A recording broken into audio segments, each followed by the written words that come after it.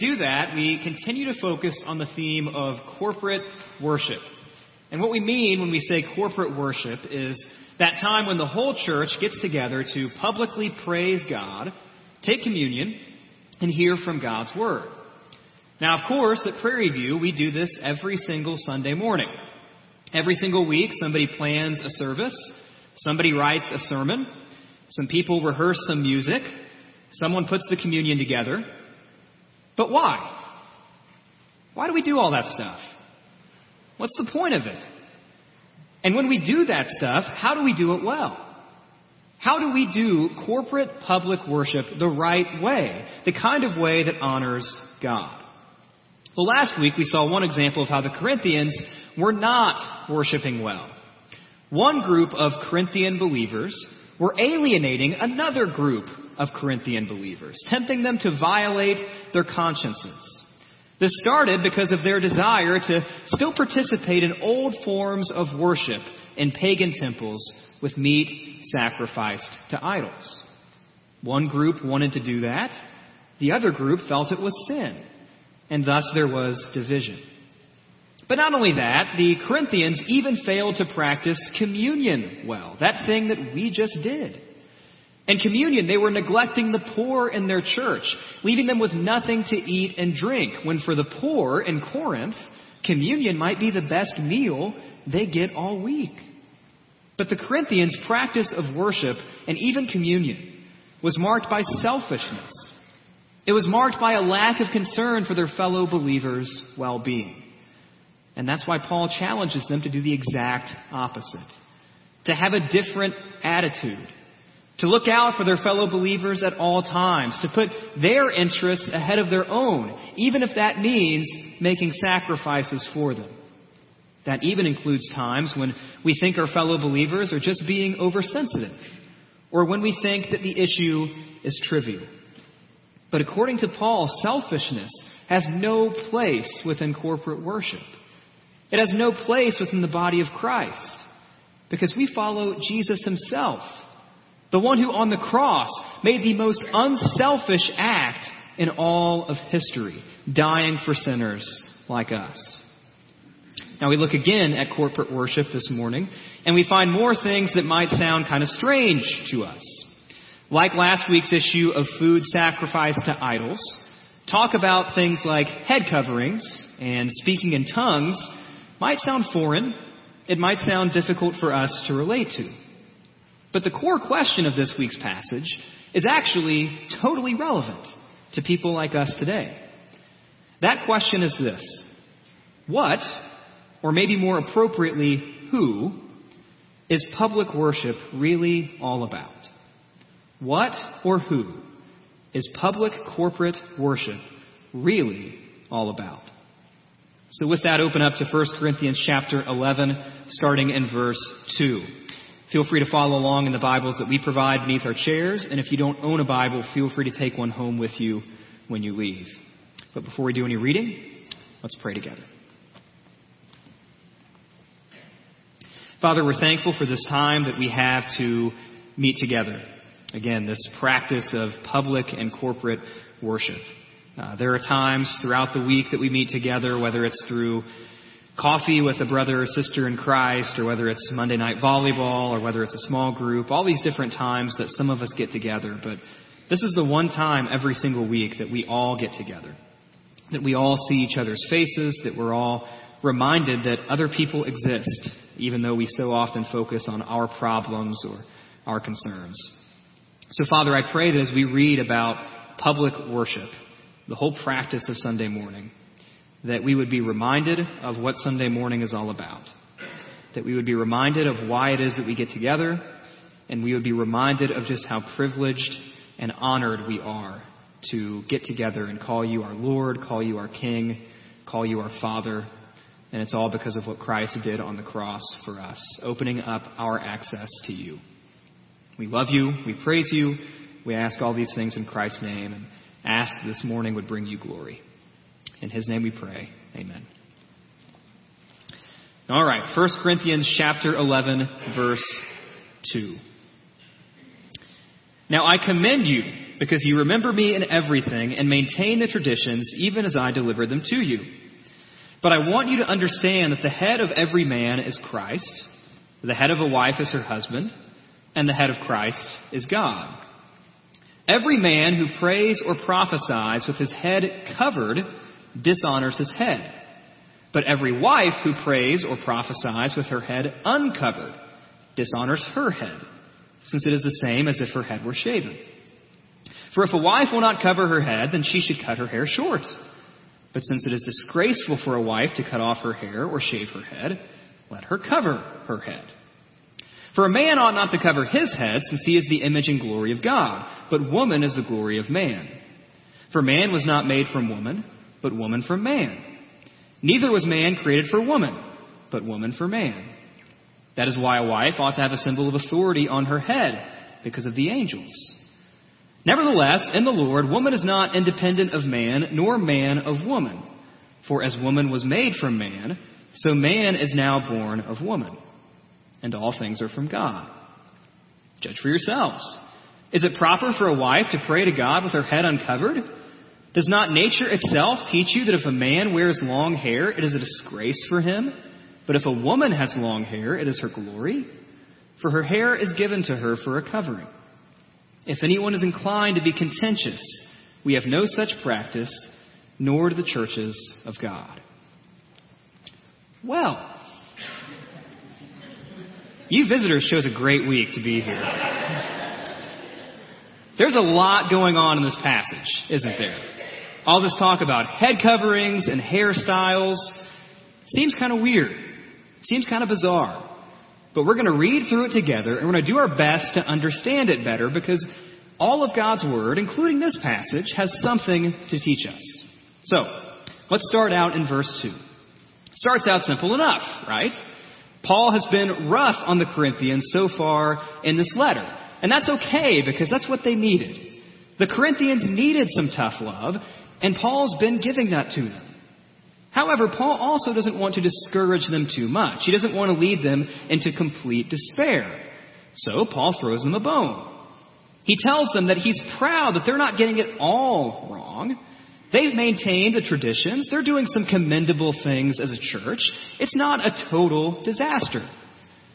But then he jumps right back into the dominant theme of the letter. And that's addressing problems within the church. This time around, the problem is about head coverings in public worship. Now again, that sounds kind of weird to us, doesn't it? I mean, in our culture, nobody really cares all that much whether or not your head is covered in church. Nobody really cares all that much what kind of hairstyle you have. Now, traditionally, it's been considered good etiquette for men to remove hats in church, but that's certainly nothing that's going to split a church, right? That's not a big problem. In some traditions, it's true that women always wear hats in public worship. Okay, fine, if that's what you want to do, but is that really a problem that Paul would have to address? Well, Paul says that men wearing coverings over their head shouldn't wear those coverings. They should stop. And that wives who aren't wearing coverings should wear those coverings. Now again, why? What's the big deal? Who cares? Well, in that culture, this was a very big deal. History teaches us that sometimes Greek and Roman men would pull their togas over their heads to signal that they were important, to signal that they were men of status. Some men would intentionally wear their hair long as a public rejection of how God designed men and women differently. Paul says that the Christian men in Corinth doing this in public worship, covering their heads, ought to stop. Well, in verse 7, Paul says that man is the image and glory of God. But here's the thing. With these head coverings, with these hairstyles that men are wearing, they're not fulfilling their mission to reflect the glory and the image of God in worship. They're only concerned about their own image. They're only concerned about their own glory. They're wearing these head coverings, they're wearing these hairstyles to bring attention to themselves in the context of worship. But again, it's not just the men who are guilty. The wives have it mixed up too. Some Greek and Roman women would stop wearing veils over their heads, which was what women did who were married. They wore veils. Or they would shave their heads entirely in order to identify themselves as single or available, or maybe even worse, in the profession of prostitution.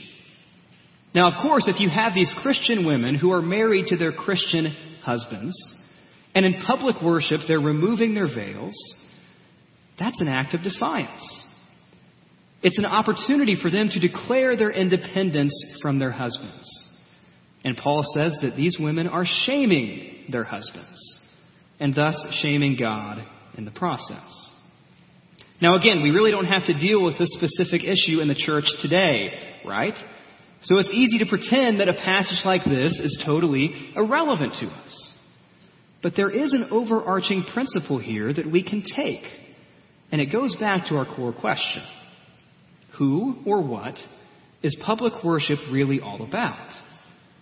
Well, in chapter 11, Paul tells us, worship isn't about us. It simply isn't about us. Some men and some married women in Corinth were using public worship simply as an opportunity to make a statement about themselves through head coverings and hairstyles. They're making statements about their importance, statements about their status, statements about their independence. They're causing problems. They're being contentious. And more importantly, they're using worship not to honor God, but to bring attention to themselves. So the principle that Paul teaches us today is this, that public worship isn't about us. It's not about you. And it's not about me.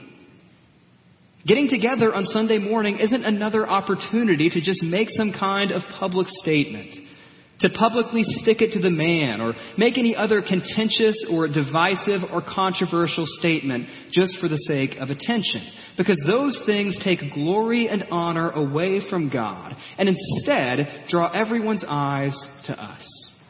And that simply isn't the point of Sunday morning worship. Now again, the circumstances may be very different for us now than they were back then for the Corinthians. But how often do we lose sight of the fact? How often do we lose sight of the principle that corporate worship is about God and not about us? When we evaluate a worship service, we say things like, I didn't like the music, or the sermon bored me. Don't say that one. At least not publicly. We say things like, I wasn't entertained. The chairs weren't comfortable. The thermostat was too low or too high. I really don't like when they ask for my money. They didn't have the cool videos I like, the way that other church down the road does. But all of those questions revolve around I, me. When public corporate worship isn't about I, me. Worship is about God. Cultural practices about hairstyles and head coverings, those things may have changed in 2,000 years. But the principle remains the same. Public worship is about God. It's not about us. That was true back in Corinth, and that's still true for Christians like us today. Now, Paul has more to say about worship in chapter 14. Let's jump forward to 1 Corinthians 14, starting in verse 1. Pursue love and earnestly desire the spiritual gifts, especially that you may prophesy. For one who speaks in a tongue speaks not to men, but to God. For no one understands him, but he utters mysteries in the Spirit. On the other hand, the one who prophesies speaks to people for their upbuilding and encouragement and consolation. The one who speaks in a tongue builds up himself, but the one who prophesies builds up the church. Now I want you all to speak in tongues, but even more to prophesy. The one who prophesies is greater than the one who speaks in tongues, unless someone interprets, so that the church may be built up.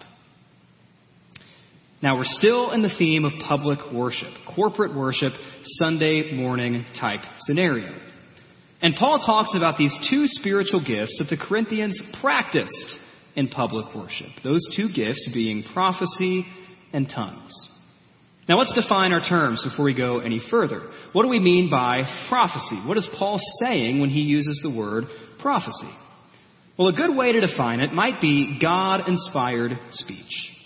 God-inspired speech. Let's think about the history of prophecy.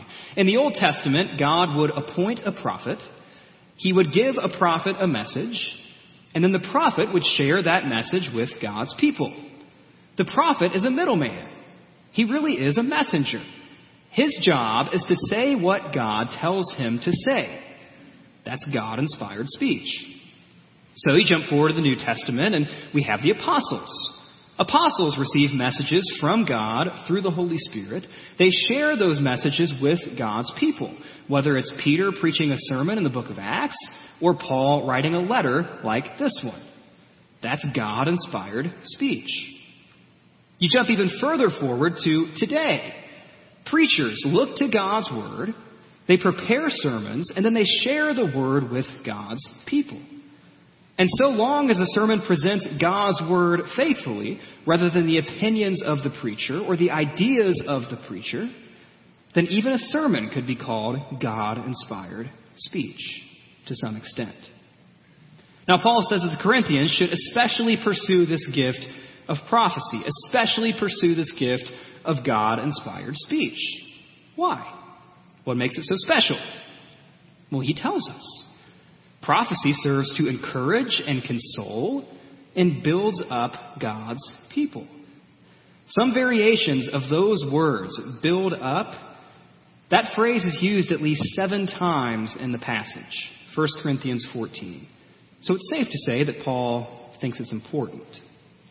But not only does prophecy build up believers, Paul says it convicts unbelievers of sin. Look to chapter 14, starting in verse 24. But if all prophesy, and an unbeliever or outsider enters, he is convicted by all, he is called to account by all, the secrets of his heart are disclosed, and so falling on his face, he will worship God and declare that God is really among you. Isn't that a beautiful picture? An unbeliever walks in, sees worship of a church, and declares God is really among you. Isn't that a beautiful idea? That's what Paul has in mind for corporate worship. And prophecy can do just that. So knowing all of this, you can see why Paul would value prophecy in public worship over the gift of tongues. Look what he says in verse 19 of chapter 14. Nevertheless, in church, I would rather speak 5 words with my mind, he's referring to prophecy, in order to instruct others, than 10,000 words in a tongue. Paul clearly values prophecy, God-inspired speech, for our sake today, preaching, in the context of public worship. But again, Paul does still mention tongues. Can't get around that. What exactly is he talking about there? Well, many conservative Christians get uncomfortable with the practice of speaking in tongues, and we argue that Paul is talking about other languages, other earthly languages, like in Acts chapter 2 on the day of Pentecost, that speaking in tongues would be like me randomly learning how to speak German in the context of public worship, but I can't. 9. I know that one. But that simply doesn't appear to be what Paul's talking about in this passage. He's not talking about earthly languages. He really does seem to be talking about some kind of unique language spoken to God in a context kind of like prayer. A language that only someone with the gift of interpretation can understand. Now again, you may have lots of images in your mind of what that looks like. You may have had experiences with that in the past, either positive or negative. But what makes conservative Christians, like myself and like many of us, uncomfortable is that Paul encourages the Corinthians in this passage to pursue this gift. He acknowledges that this gift can be a good thing. it can build up the individual person who's participating. If that gift is interpreted, it can build up the church. Now, that being said, if it's not interpreted, it just sounds like gibberish.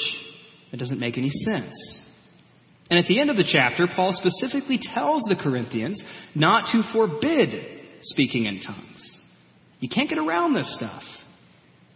But, there's always a but, Paul does put this gift in its proper place. He makes it clear that this gift is useless to the body if it's not done the right way. If it's not interpreted the right way, it is useless. Unlike prophecy, the gift of tongues will likely turn unbelievers away from conversion rather than turn them toward it. If they walk in and everyone's speaking in tongues, Paul says they'll just think you're crazy. It's certainly not a gift worth obsessing over like the Corinthians apparently did. And it's clearly not to be elevated above prophecy. Now, all that being said, you still can't get around the fact that Paul endorsed speaking in tongues at the church in Corinth, so long as it was done properly. But for people like us, this naturally leads to the question, and rightfully so, okay, if Paul encouraged the Corinthians back then to do it, does that mean that we should do it today? Should we, as followers of Christ, pursue the gift of speaking in tongues? Well, to be honest with you, I don't know. I really don't. I've never practiced it. Good Christians disagree over whether or not the spiritual gift is available to believers today. Some say this gift is no longer available. Some say it's still available. Good Christians disagree. But unfortunately, it does seem that when it is practiced today, when those churches that do practice it employ it in public worship, it isn't practiced the way Paul desires that it be practiced. All too often, there is no interpreter, which Paul rejects for public worship. It's sometimes viewed as the mark of a true Christian, as if someone who speaks in tongues is more holy than other Christians. Paul would reject that too. Some even suggest that you're only a true Christian if you speak in tongues, that if you don't speak in tongues, you don't really have the Holy Spirit. Well, Paul would reject that as well. He would certainly disagree. So according to Paul, the gift of prophecy builds up the church much more effectively than the gift of tongues does. The gift of prophecy convicts unbelievers more effectively than the gift of tongues does. So if all that stuff is true, why were the Corinthians so obsessed with it? Why were they so enamored with this gift? Well, it's the same reason that many people are still enamored with the gift of tongues today. All too often, we like things that are flashy and impressive.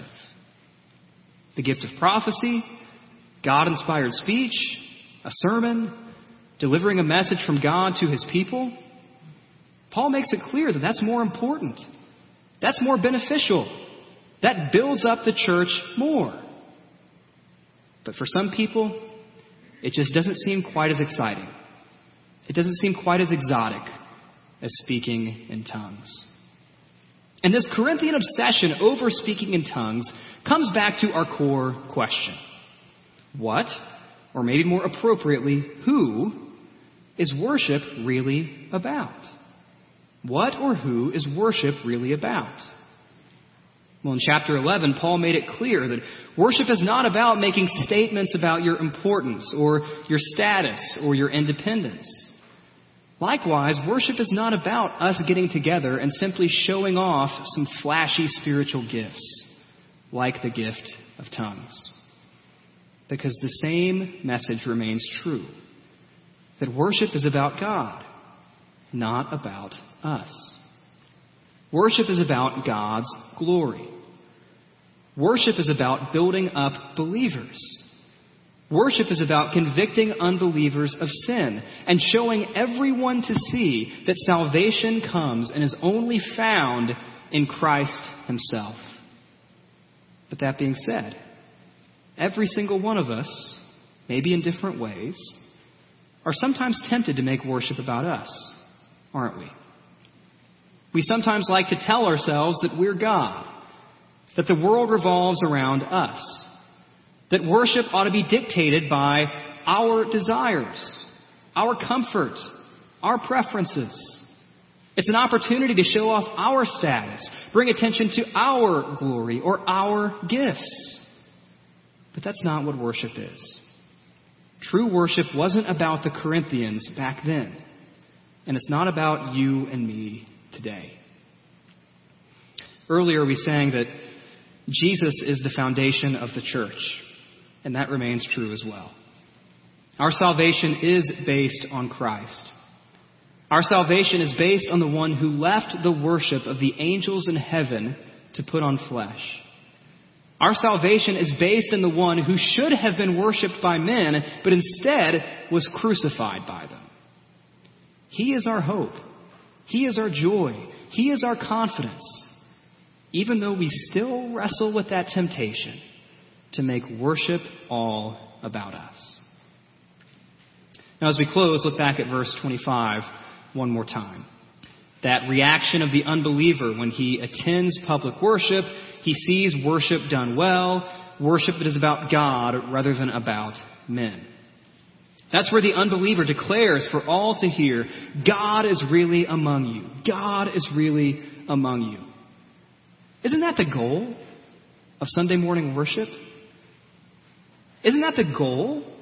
To put our attention so much on God that everyone else around us with their head coverings or their hairstyles or their status or their statements or their gifts, that everyone else around us would absolutely pale in comparison when we put our attention on God, the one who created everything, the one who saved us through his Son, Jesus Christ. Worship that centers on God has the power to build up the church. Worship that is centered on God has the power to convict unbelievers of sin. But worship that is centered on us doesn't have the power to do those things. Gathering every single Sunday morning isn't about you. It's not about me either. It's not even about furthering the name of Prairie View Christian Church. Sunday morning is about putting all of our attention on God. Because when that happens, the church can be built up. Unbelievers can be convicted of sin. And when it comes down to it, that's why we get together. That's what Sunday morning is all about. That's why we plan the service. That's why someone writes a sermon. That's why people rehearse music. That's why someone prepares bread and juice for communion.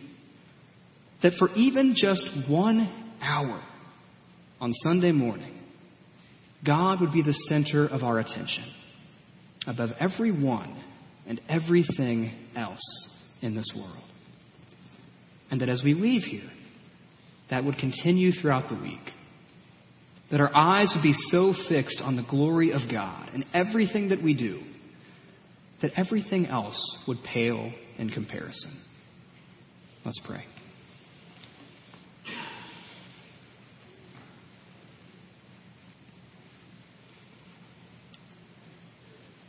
Father, again, we're grateful that every single Sunday morning we have this awesome privilege and awesome honor of coming into your presence. And the only reason that we would dare come into your presence is because of what Christ has done for us.